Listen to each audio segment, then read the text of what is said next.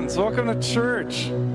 So good to see you guys. There's a lot of things that sometimes when we look at it, we put as the center of our life that maybe ought not to be there. So this is a song about kind of fixing that around, focusing on God. So.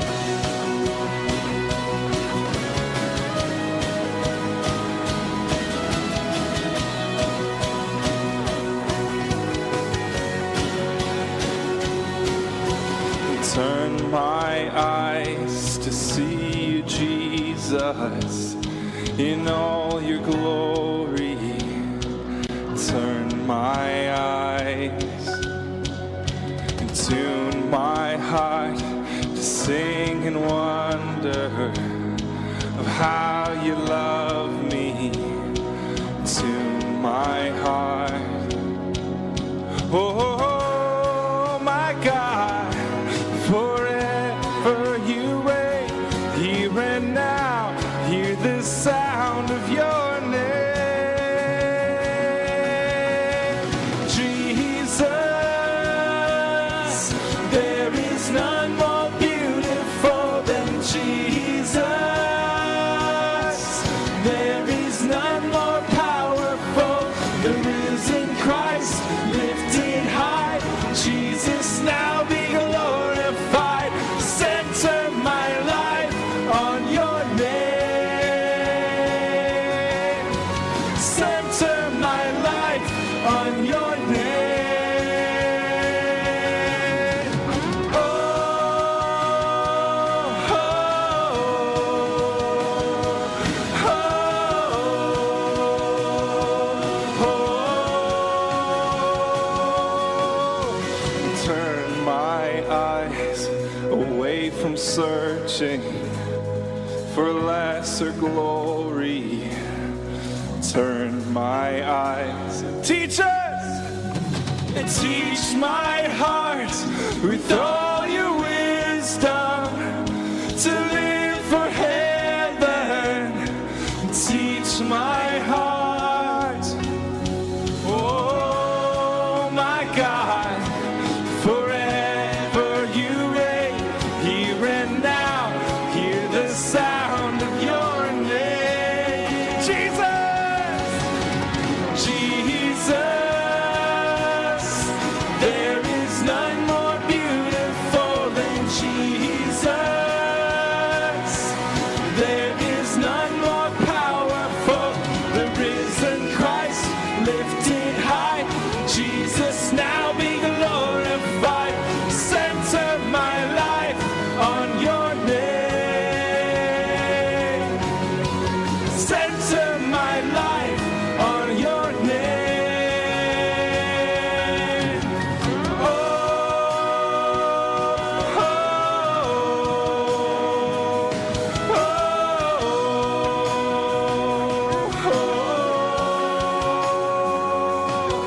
oh, my God, forever you reign, here and now, hear the sound of your name. Sing it out, Jesus. Jesus, there is none more beautiful than Jesus. There is none more powerful, the risen Christ, lifted high. Jesus, now be glorified. The risen Christ, lifted high. Jesus, now be glorified. Jesus,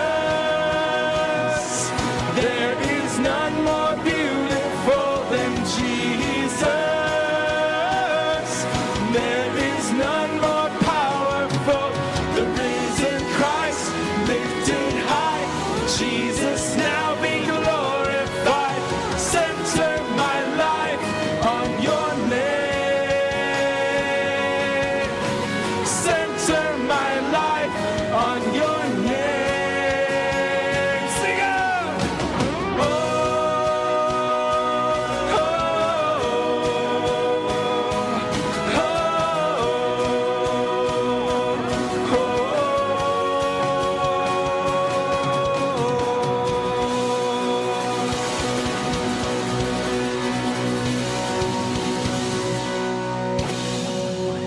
Good morning, Westgate Chapel. I am glad that you're here with us this morning. Thank you for joining us to worship. You may have a seat. If you don't know me, I'm Nick. I am the music and worship assistant here at Westgate. And I'm so glad to see you. If you're a first-time guest with us this morning, first of all, thank you.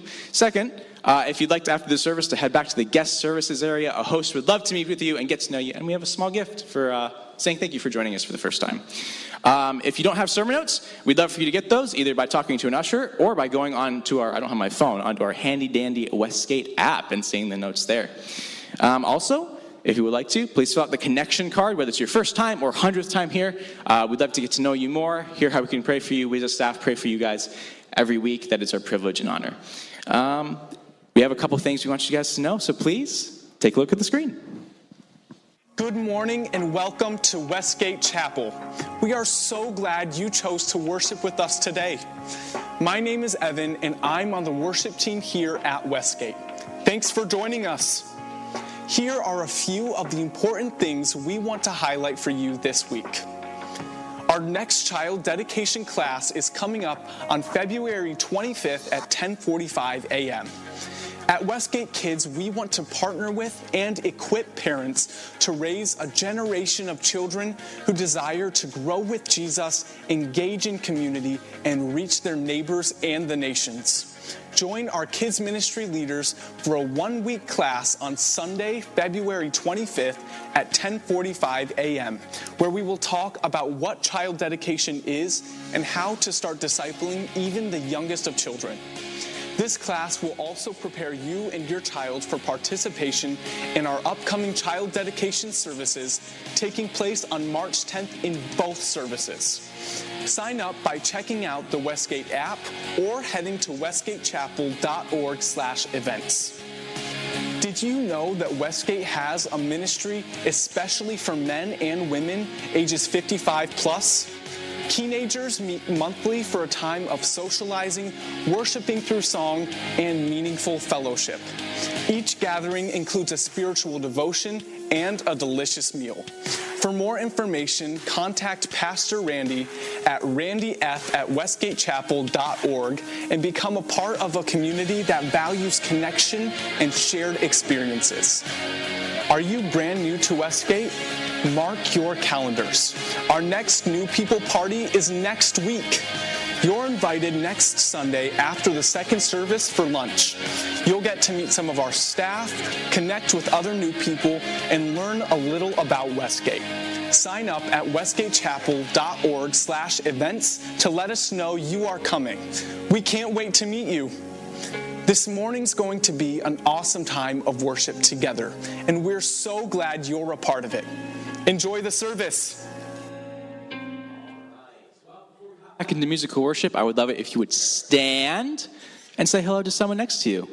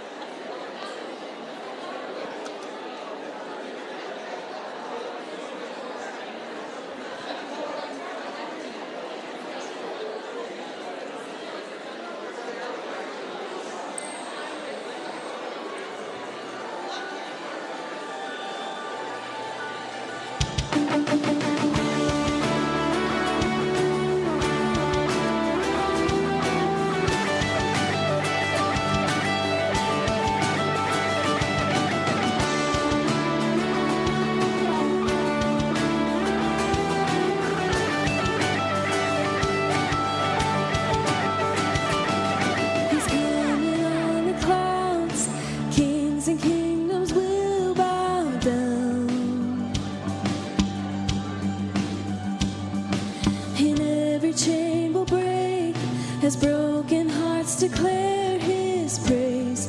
For who can stop the Lord Almighty?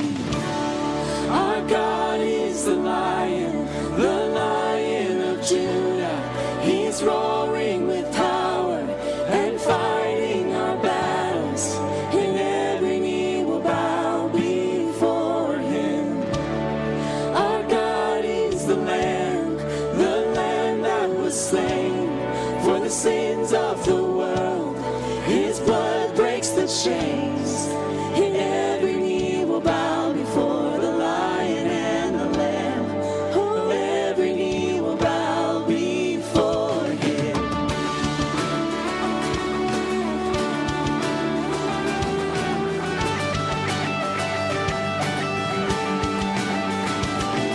So open up the gates, make way before the King of Kings. The God who comes to save is here to set the captives free. For who can stop the Lord Almighty? Our God is the Lion of Judah. He's roaring with power and fighting our battles, and every knee will bow before him. Our God is the Lamb that was slain for the sins of the world. His blood breaks the chains, and every knee will bow before the Lion and the Lamb. Oh, every knee will bow before him.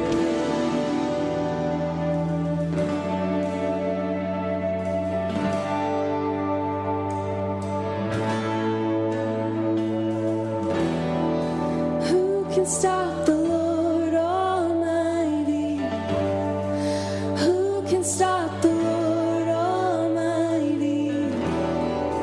Who can stop the Lord Almighty? Who can stop the Lord? Singing over the battle. Who can stop the Lord Almighty? Who can stop the Lord Almighty? Who can stop the Lord Almighty? Who can stop the Lord?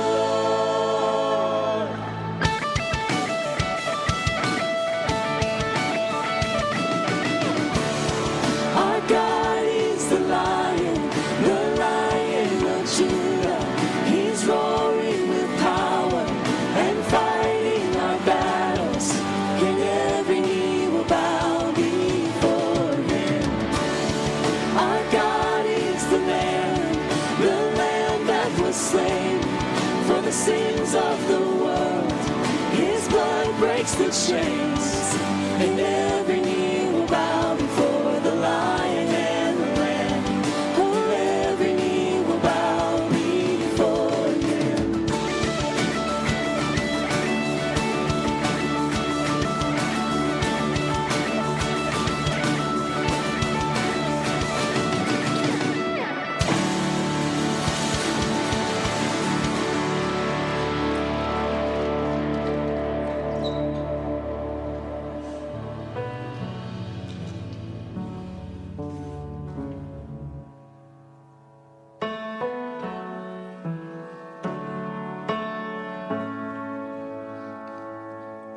And all the poor and powerless, and all the lost and lonely, and all the thieves will come confess and know that you are holy, and know that you are holy. And all will sing out hallelujah, and we will cry out hallelujah.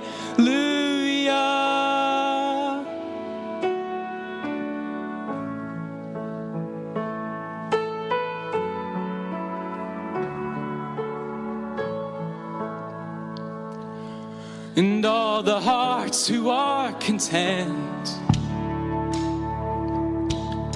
and all who feel unworthy, and all who hurt with nothing left, will know that you are holy, and all will sing out hallelujah, and we will cry out hallelujah, and all will sing out hallelujah, and we will cry out hallelujah.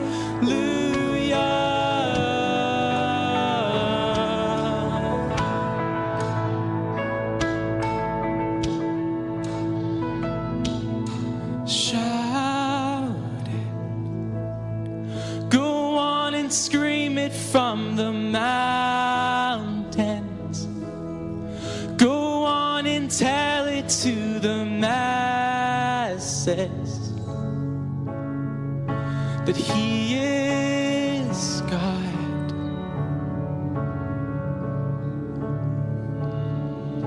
Shout it, go on and scream it from the mountains, go on and tell it to the masses that He is God.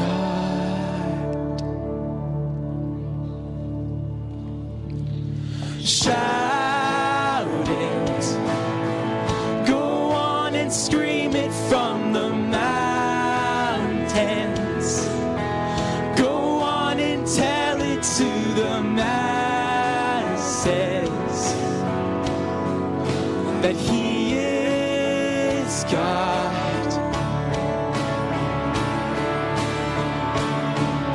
Shout it, go on and scream it from the mountains,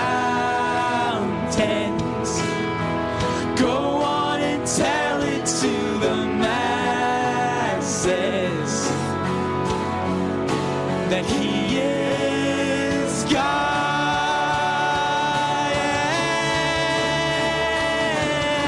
And we will sing out hallelujah,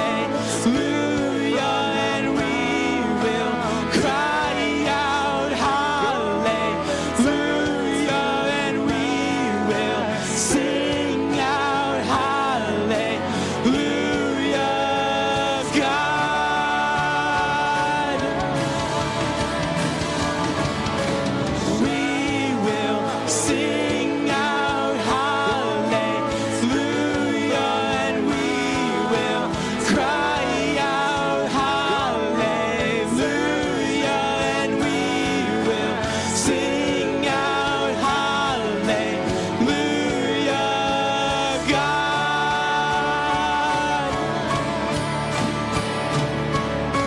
Shout it, go on and scream it from the mountains, go on and tell it to the masses that He is God.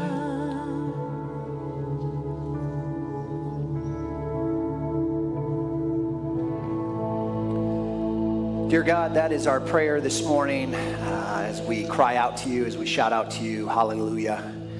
We thank you that you are not a God who is far off or distant. You are not a God who does not hear us, but we can yell, we can cry out. You hear our praise, you hear our pleas, and so we thank you as we come together this morning as a family to bring our praise to you in your name. Amen.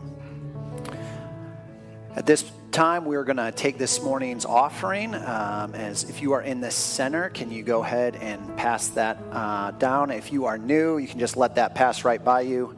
But we thank you for, the family that faithfully gives to make our church possible.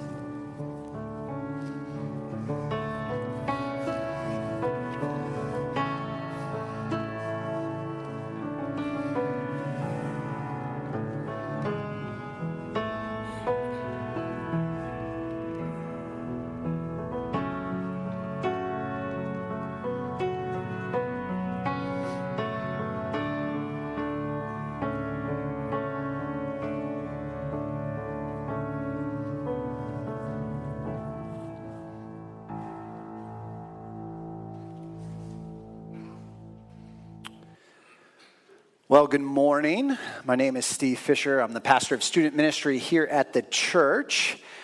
And I've realized that I haven't spoke on Sunday morning, at least up here, since the new construction was finished. And if you know me, you know I like to walk when I talk. And I'm real excited that I can come all the way. You guys sometimes need some love over in this corner. I can come and talk right to you. I can make all these. I counted it out. It's like 20 paces all the way to the other side. I said I need a Fitbit to track how much exercise I'm getting. To our friends and family on live stream, take a good look in case I walk off the camera view. Church's best experience in person. We're glad you're joining us. But just in case you see me go off stage, I'll be back. Don't worry. I need to make a point to the sides, right? Okay, enough of that nonsense. But I do want to share one kind of announcement idea for you before we get going here. Normally, I'm teaching on Sunday mornings. I teach high school, Sunday school class in first service. We work through books of the Bible. It's great. This morning, Adam Just, our pastor of adult pastor, well, executive pastor now, ran week 1 of emotionally healthy discipleship. And this is a class that we're going to be running over the next 8 weeks for students and adults alike. And here's why I tell you this. I was just at a conference in Indianapolis for pastors, youth pastors from all across the U.S. coming together, about 170 of us from our denomination. We were talking just through what's going on in ministry, what's working, what's not, what is like kind of new trends that we're seeing. And then some speakers came in and were talking to us. And the stats that they shared, I want to share this to you to give you some hope. They said, still to this day, in 2024, January 2024, if you are a parent, you still have the most influence in your student's life. It has not been superseded by the internet, by TikTok, by anything else, their friends. You are still the number one influence in their life. So, I would encourage you that one of the reasons we run a class, we typically have classes all throughout the year, but once a year, we put our students in with our adults. One of the reasons is so that you as a parent, sometimes you tell me, my kid never tells me anything that's going on. You know what I'm talking about?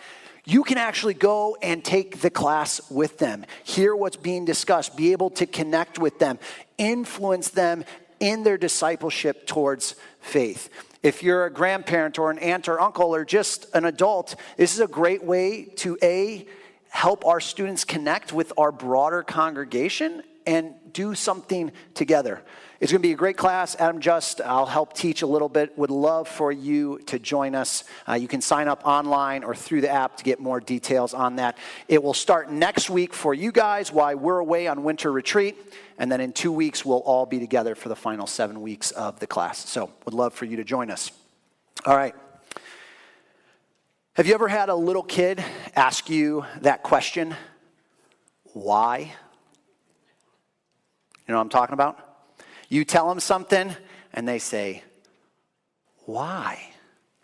You know, this could be as simple as you're trying to get them to eat their food. And you say, hey, buddy, you need to eat your broccoli.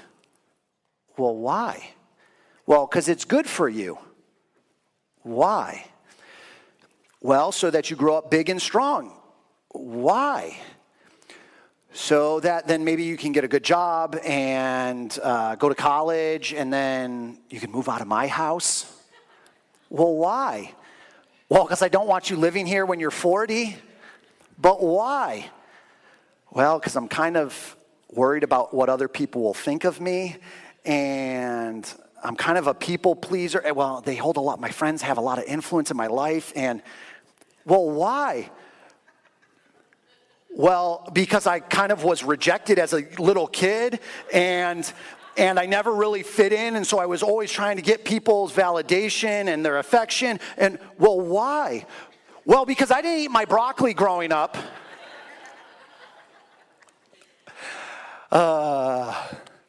We've had those, right? If you've had a kid, you know they love to ask that question, why? And a lot of times they're silly and comical. But as we grow older, we don't stop asking why. It's actually not something we just grow out of. We might stop asking why I should eat my broccoli. We've kind of understood that one. But what happens when we start looking around at our world? And have you looked around our world recently? Left anyone saying, like, why?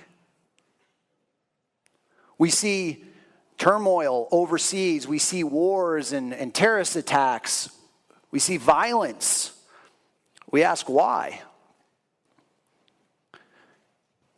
On our own homeland, our own country, man, it's a mess. You're like, it feels like it's going downhill and it's going there quick.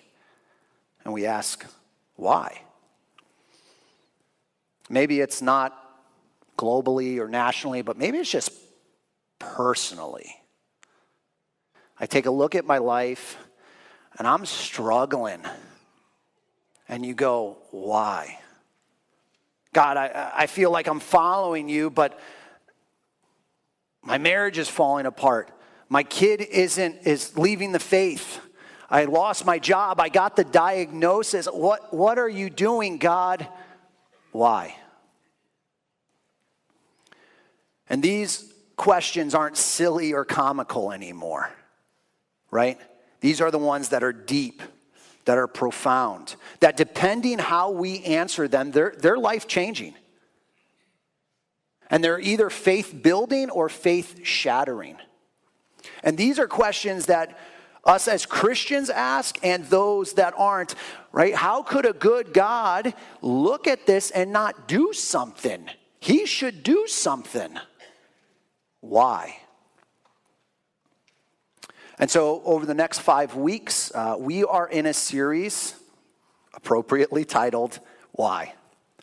We're going to look at the book of Habakkuk, is a minor prophet in Scripture, just 3 chapters, not too long. And we're going to try to understand what's going on. We're going to look at what it means to trust God even when I don't understand everything, when I still have whys. The late Tim Keller, a kind of well-known pastor and writer, wrote this about the book of Habakkuk. He said, Habakkuk's words are way too faithful for the secular and way too honest for the religious. Habakkuk's words are too faithful for the secular and too honest for the religious. So we're going to explore that today. We're only going to be in about 4 verses, so you're going to be able to hang with me. You can do it. I want to give you a couple of background points, just so you know where this fits in. Often, sometimes we sit there and you maybe are out there and you start hearing a name like Habakkuk, and maybe some of you know this, and so it'll be a reminder. And maybe some of you are like, that's in the Bible? Like, I've never read that. And so let me start. We'll use the full stage. We'll go your left to right so you can follow along. Let's just do a quick dive into Bible history. We'll start with Israel. We'll start with Israel, the Jews in Egypt. Remember, they're enslaved in Egypt under Pharaoh. They've been there hundreds of years. And then God brings up a man named Moses. Oh, yeah, see, you guys are way smarter than first service. No, he brings up Moses, remember, and he frees the people through God's power. He brings about the plagues. They leave, and they're going to go to a land flowing with... Oh, yeah, here we go. They're going to go to this promised land, but they kind of get rerouted in the desert for a generation, 40 years. Moses doesn't get to enter, but Joshua does. And remember, Joshua crosses the Jordan, goes to Jericho. They march around it. The walls come tumbling down. Maybe you sang that song as a little kid in Sunday school class. And they enter the promised land, and they take over, and God is protecting them and blessing them as they go. But they start to walk away from him. And they start, it says, as Joshua dies, and we go into the book of Judges, it says, and everyone does what's right in their own eyes. Can you relate? to where we're at right now, everyone does what's right in their own eyes. And so God will pull his hand of protection away from them, his blessing. An enemy would come in and overtake them. Then they would cry out to God, would you save us? God would send a leader, a judge would save them, and the cycle keeps going and going. But then we get to the point where now the people go, you know what we really need? We need a king. If we had a king, this would be better. Even though God was supposed to be the king, we want a king like all the other nations have. That's literally what they say. And so God puts Saul as the king, head and shoulders above every other man. He looks like the best type of king. And yet, he falls. He fails. And so God takes the kingdom from him and he gives it to David. Remember David and Goliath? David is a man after God's own heart, but David also has his own issues. We know stories of David and Bathsheba and the adultery there and murder. And yet he has a son named Solomon, the wisest man to ever live, who takes the kingdom after David. And then Solomon has a son, Rehoboam, and Rehoboam's kind of an idiot. I mean, that's the best way to say it. He's a fool. And he causes the division of the kingdom with a guy named Jeroboam. Sometimes I'm like, man, can the Bible names be any more confusing? Like to try to, Elisha, Elijah, Rehoboam, Jeroboam. Like, there's two guys and they end up splitting the kingdom. Half, well, more than half, but half to the north and half to the south. And the kings now go on this cycle. And they're terrible kings too. They intermix with the pagans. They don't follow after God. They worship after other gods. Their worship to God is intertwined with what the pagans are doing. And so these kings come and they fall. They come and they fall. And eventually the Assyrian nation comes and captures the northern kingdom. This is like 721, if I remember correctly, BC. And then the Babylonians, 586 BC, come and capture the south. Okay, so we've walked all the way through. So where does Habakkuk land? Habakkuk is after the northern kingdom has fallen to the Assyrians, probably right before the Babylonians have come. And so he's looking up at the north, seeing what's going on, seeing the evil. He's looking at his own southern kingdom and going, God, there's so much wrong. There's so much violence and evil, wickedness.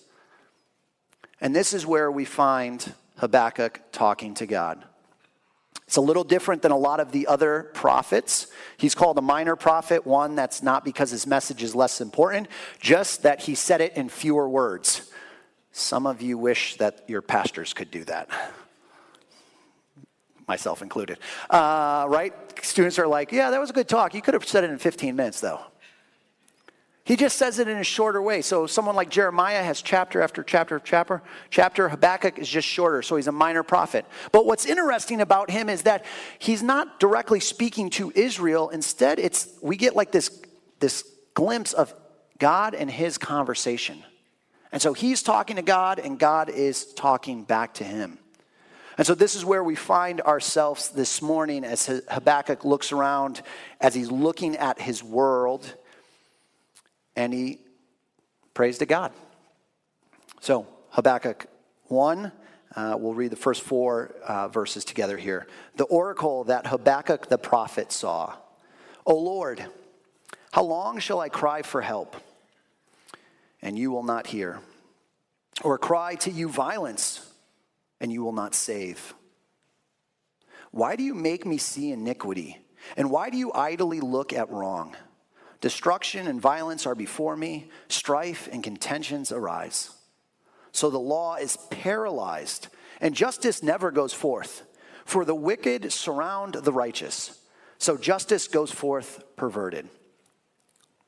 Habakkuk is taking a look at what's going on, and his opening lines set the tone. They're raw. They're real. Habakkuk is in a state where he looks around and says, all I see is violence. All I see is wrong. And God, why aren't you doing anything? How long do I have to keep crying out for you and you don't answer? Like, are you seeing what's before me? Have you ever been bringing the groceries home? This is my example, but maybe it's you're in the basement or in the garage and you need some help. For me, it's I'm grabbing all the groceries and I'm coming to the door and the door is locked, or I just can't open it because I'm going to see how many bags I can carry. And you get to the door, and what do you start doing? Start kicking the bottom of it. Maybe I'm trying to ring the doorbell with my elbow, and I can hear my kids playing.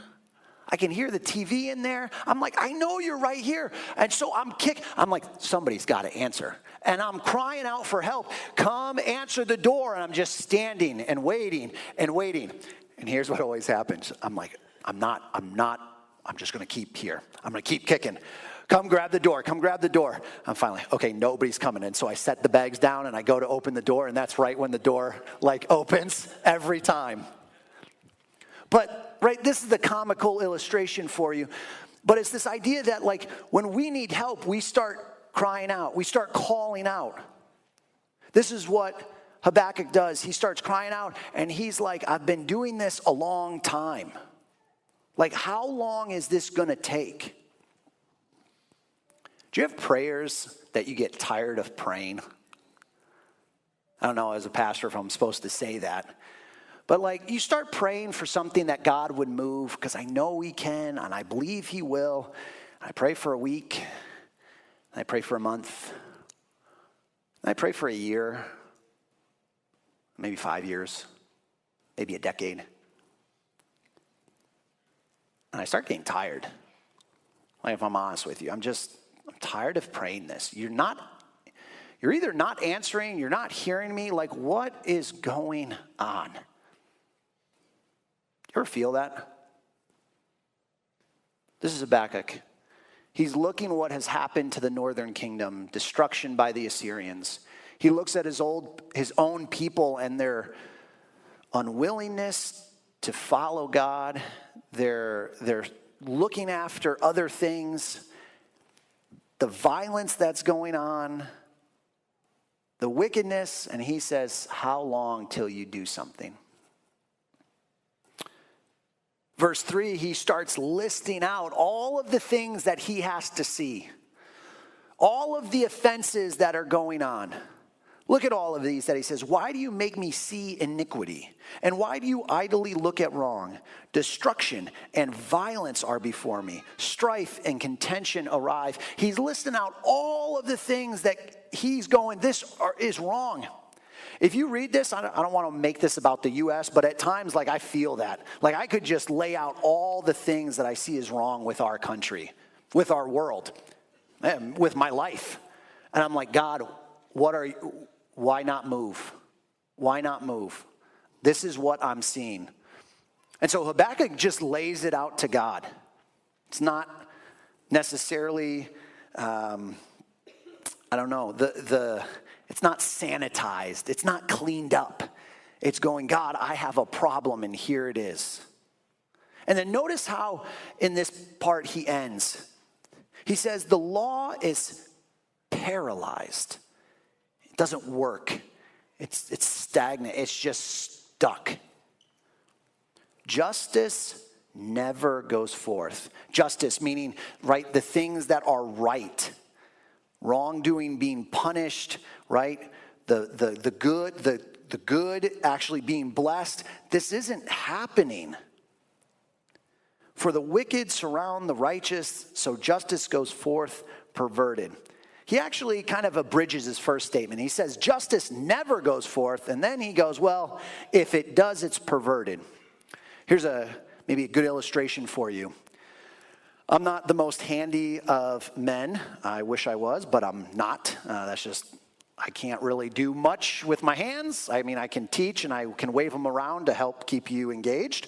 But when it comes to building things, that's not me. And so if I'm getting furniture, if I'm buying something, it's pre-made, or it's IKEA, some assembly required. You know what I'm talking about? And you open the box and you're like, yeah, I can do this. And then it's like 100 screws that you have to put in with this wrench that they give you that's like this big. And so one by one you start going through and you're putting them in and following the instructions. And then for me, I'm like, oh, yeah, I'm kind of a man, like putting this all together. I'm like feeling great. I just made this bed. And then on like screw 99, I go to put it in and it doesn't fit. I'm like, what is going on? I'm like, I've been cruising along. And so I jam it in there a little bit more and I start to spin and it's not working. It's like the pre-drilled hole is just off, just enough that it won't work. Or the screw is just, I pull it out, I'm like, this one's bent a little bit. I'm like, oh, come on. Like all of the other ones, and this one is bent. And so I'm struggling and I'm trying to get it. You know, before you know, I'm kind of not in a happy place. Probably need to go to church with some confession or something. Have you ever been there? And it's crooked, it's bent, it's wrong. And this is what Habakkuk says about the law, about justice. It's bent. It's crooked. It doesn't work. And so he lays it out before God. You're not doing anything. Here is all the wrong that's happening. And this law that you gave that meant to like guide us, it's falling apart. It's not working. Justice is such a mess. Do you resonate with this all? Justice is a mess. It's crooked. And so he lays this case before God. He lays this out and he cries out to God and he tells him, and this is what we would call lament. Lament is this idea of passionately expressing grief and sorrow. It's telling God, here is my issues. And this isn't just like a one-off in Habakkuk, right? Like this isn't just Habakkuk having a bad day and we get like 4 verses about his issue with God and what's going on. This is actually, if you go through Scripture, you're going to see time and time again that the writers of Scripture, inspired by God's Spirit, write these cries out to God of lament. They're expressing this sadness, this sorrow, this grief, and it's raw. It isn't all cleaned up. It's honest. Remember the book of Job? Remember the story of Job? Job is a righteous man, and Satan comes and like destroys his life, takes everything for him, all of the good that's in his life. And Job, it says he didn't do anything. And he sits there and through Job, tons of time crying out to God, lamenting for what has happened. I'll just read 2 verses out of chapter 24 from Job. He says, why does the Almighty not set a time for judgment? Why must those who know him look in vain for such a day? When are you going to judge? You are the righteous judge. When are you going to make this right? And I'm just waiting in vain for this. In verse 10, the groans of the dying rise from the city, and the souls of the wounded cry out for help. But God charges no one with wrongdoing. God, somebody's in the wrong here. Look at what's going on. When are you going to judge this rightly? And he sits there and he laments to God over the incredible pain he's in. Like, go and read Job. You know, it's easy to read it, but think like he's sick, he's lost, and death is in his family. His livelihood is wiped out. Like everything is taken from him. And so he cries out to God. The book of Lamentations, if you don't know that is probably written by Jeremiah, most likely after the Babylonians come and capture the south, so kind of after Habakkuk. And it's just purely lamentation. It's lamenting to God, expressing my frustration, my grief of what is going on. And so we won't read the whole book, but 5 verse 20. Why do you always forget us? Why do you forsake us so long? In this spot of desperation, we cry out to God. In this spot where everything is a mess, everything is going wrong, I don't know where else to go because I'm at the end of myself. I've tried everything, and God, you got to do something. Where are you? Why won't you answer?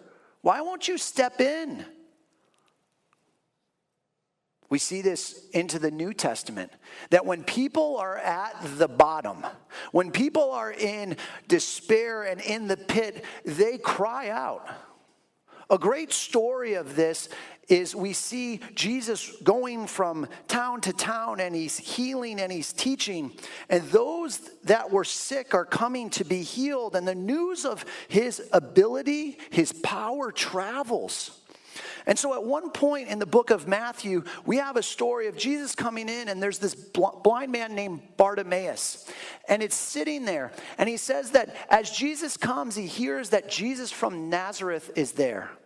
Now remember, if you're blind, you're not traveling. You're not following him along. You're not doing the greatest tours. You're stuck where you're at. And as Jesus comes close, what does Bartimaeus do? We see this over and over. He cries out, "Son of David, have mercy on me. I need your help." But those around, it says, rebuke him and tell him to remain silent. Shh. Shh. Quiet. Like Jesus can't be bothered right now. Can you imagine Bartimaeus screaming out, knowing that, hey, this is maybe my one chance for change. Maybe Jesus could heal me. And so he cries out even more. Jesus, Son of David, have mercy on me. I think there's probably two reasons why we often don't go to God in our state of despair, distress, hopelessness. And one of the reasons, I think, is because others aren't comfortable with it. I'm going to confess. So, going to college, you take all of these classes on how to be a preacher or teacher and how to do this or that. There's not a lot of classes to teach what to do when someone is weeping beside you because they just lost a child. When they're crying out to God because their life just feels hopeless. And what often we want to do is we want to fix that. We're kind of uncomfortable sitting there. And so we're going to say things which are true, like God has a plan. I completely believe that. But man, telling someone that has just lost a loved one, God has a plan as they're crying, I think all that's saying is like, okay, you've cried enough. You've wailed enough. You should be better now. I think we do that sometimes in church, that we don't mean to, but we can't handle people's rawness, what they're bringing forth, and so we go, shh, that's enough. And so we have others saying that, hey, when you are in the spot of ultimate despair, of ultimate sadness, that you can go to God and cry for just 15 seconds maybe. But we don't see that in Scripture. Over and over, what we have is God listening to us, all of it, of being able to deal with that. And so as maybe you're not in a space of lament, of crying out to God, can I encourage you that sometimes what's needed is nothing. It's just sitting next to the person and being next to them as they cry out to God. Or maybe it's crying out with them, God, where are you? And there is a time for hope. There is a time for, yes, I believe you are good. But I think we push past that too quickly. I think I push past that too quickly. Because maybe I'm afraid of what other people will think if I really let them know how I'm feeling. And so I think one reason we don't cry out to God, even though we see this all through Scripture, that we can be honest and vulnerable and tell him, where are you? You're not doing anything. Where are you? And so we get from others maybe like, shh, shh. Oh, let me finish Bartimaeus though really quick. You know what happens at the end of that? Nobody shushes Jesus. What does he do? He calls him over and he heals him. He calls him over. He says, no, let him come to me. Go get him. I want to hear what he has to say. Whoever's crying out to me, come bring him here. I'm going to heal him. The second reason I think that we often are bad at lamenting, that we struggle with this, is how we view God. It's how we view God and we think of him.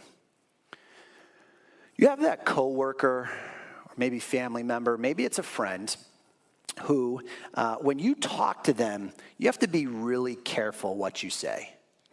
You have to be really careful because if you say the wrong thing, like they have a temper, and you're just going, like if I say that, they might just explode. Or maybe if I talk about something too honestly, they're going to get offended because I'm going to be this honest and raw, and they can't take that. And so what ends up happening is that we start to hide from those people. Maybe not physically, but maybe you see them coming and you're like, oh, got to go to the bathroom. But what we hide is often emotionally from them. We hide actually being honest with them because they can't handle it. They can't take it. And so everything that I say has to be like censored.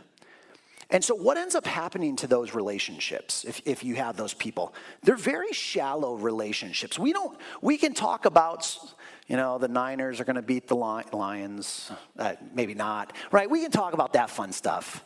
We can talk, how was Christmas? Oh, it was great. We had a great time. But I can't tell you like deep stuff about me.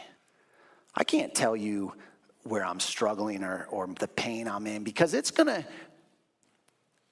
when we're in pain and we struggle, we're not always careful with our words, right? And so they're going to hear it and then it's going to become this big thing. And so I'm just going to pull back from them. I think we do this with God. I think we treat God as though he's somehow fragile. And none of you're like, no, God is almighty, omnipotent. He's all powerful, creator of the world. And yet when I pray, I need to make sure I better write out my prayer so that it's nice and cleaned up, that I make sure that I say, 14 times how glorious you are, and a couple, you're powerful too, right? And so we treat him as though I cannot give you my stuff. I treat you as that friend who is fragile, who is too sensitive to hear me cry out in desperation.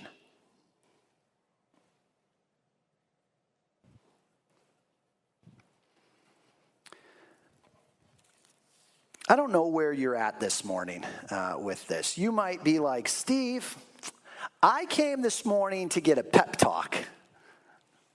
I like those too. And I'm leaving feeling pumped up and like ready to go. God is good. But there's also times when I know I'm in a season and I wish for just a minute someone would acknowledge that life is really hard. That I'm struggling, that I'm allowed to come to church and open up to God and cry out to him.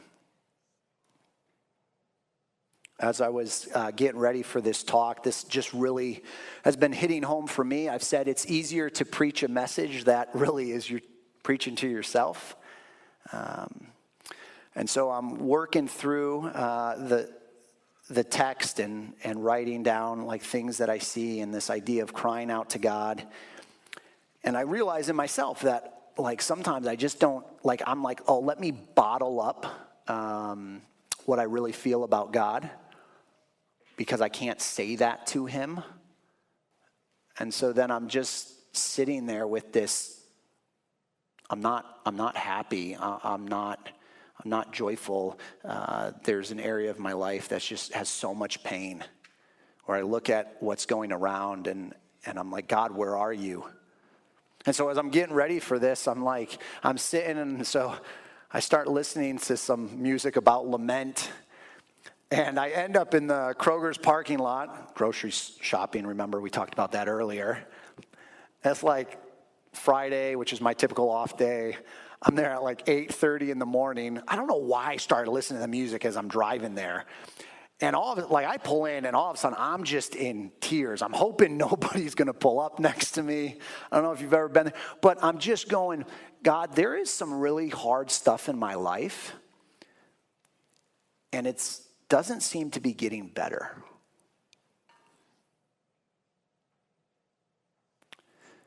And I've been praying these prayers for, like, how many years do I need to pray? And so I just, in that parking lot in my minivan, just cried out and lamented before God. I can tell you, it was so good for me to just, it was kind of like a weight got off my chest of just going, hey, here it is. Let me be honest with where I'm at. And so I think that is such a healthy place for us to be, is to look at life and to see where I'm struggling, to see where there's real pain. And God is not weak, right? God's not I do not have to walk on eggshells around God. I can tell him. This is what we see all through the scripture, that God can handle it, that he can take it.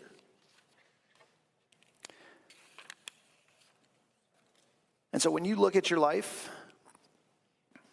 maybe you look at our world and you just see the corruption going on, you can cry out to God. Maybe you hear in the news another school shooting. You can cry out to God. God, where are you? What are you doing? When you see evil and violence in our world and in our nation, you can cry out to God. When your world is crumbling, you can cry out to God.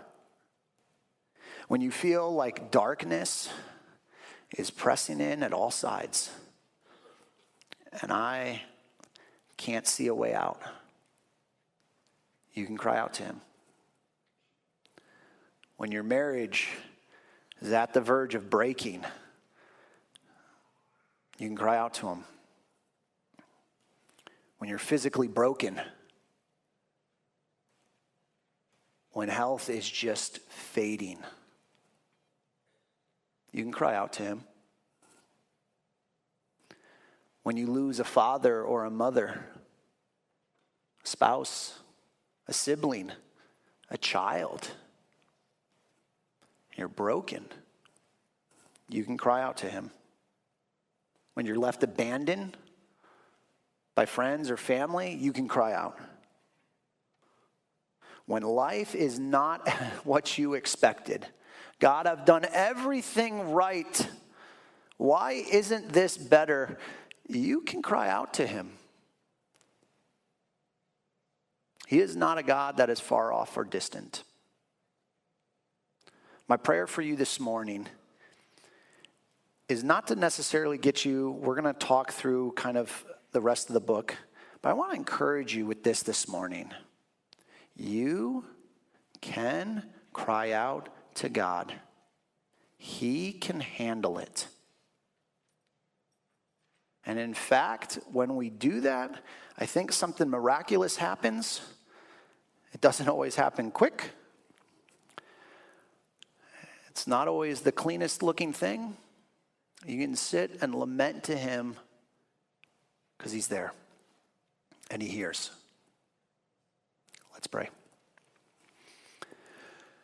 Dear God, man, I know myself, I know many in our church family that we struggle at times. We look around and all we see is violence, destruction, wickedness, evil. We see it in our own lives, and we need you to move. We need you to be there. So we cry out to you. We present that to you. Thank you that we're allowed to do that.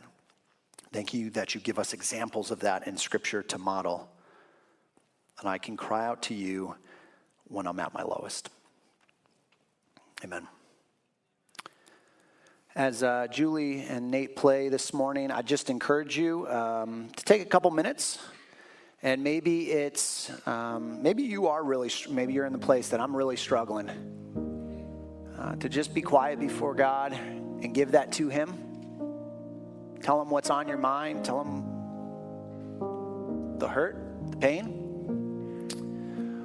Or maybe you're in a season that you're maybe not there. Would you maybe come alongside a friend that you know that is in that season and cry out to God on their behalf?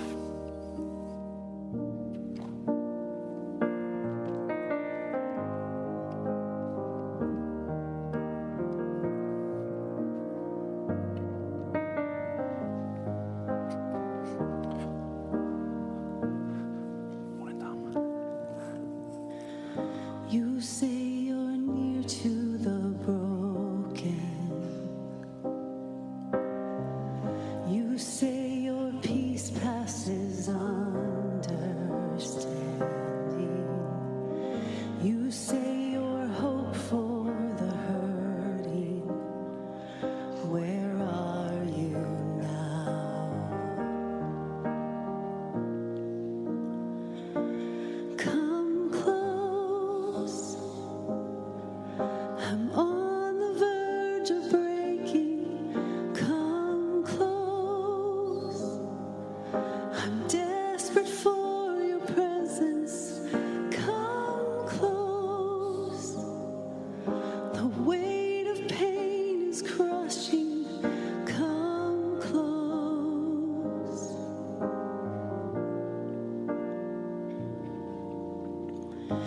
She touched your hem and you healed her.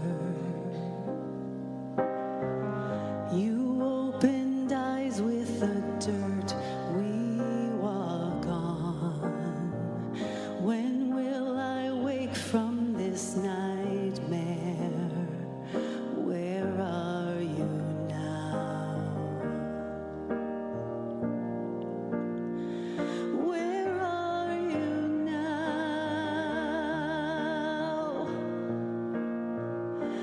Come close. I'm on the verge of breaking. Come close. I'm desperate for your presence. Come close. The weight of pain is crushing. Come close.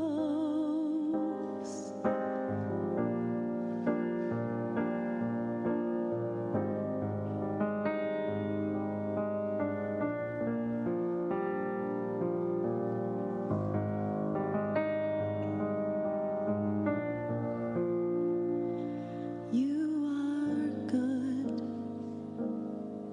You are good.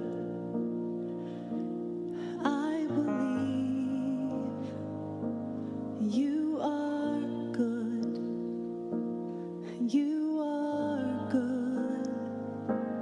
You are good. I still believe you are good. You are good. You are good.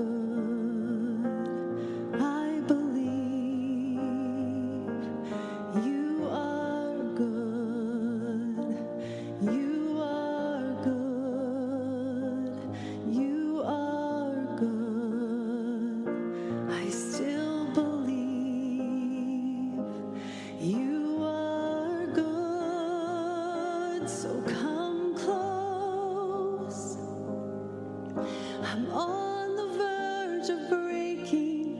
Come close. I'm desperate for your presence. Come close. The weight of pain is crushing. Come close.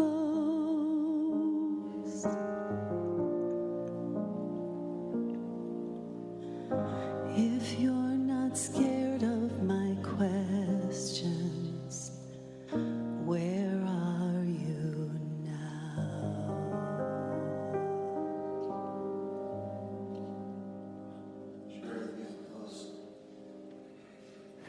Dear God,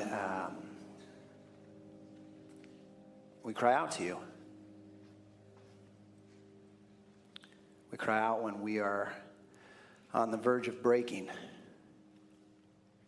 when we are desperate for you. So would you come close? Would you come close?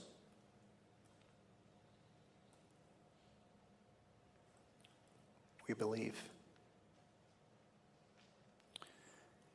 In your name, amen. As you leave this morning, can I encourage you and remind you, God can take it.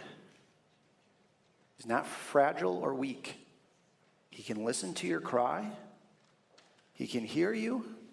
And maybe you're not yet in the spot of saying what that song says, that he is good, I believe. Maybe you're not there yet. That's okay.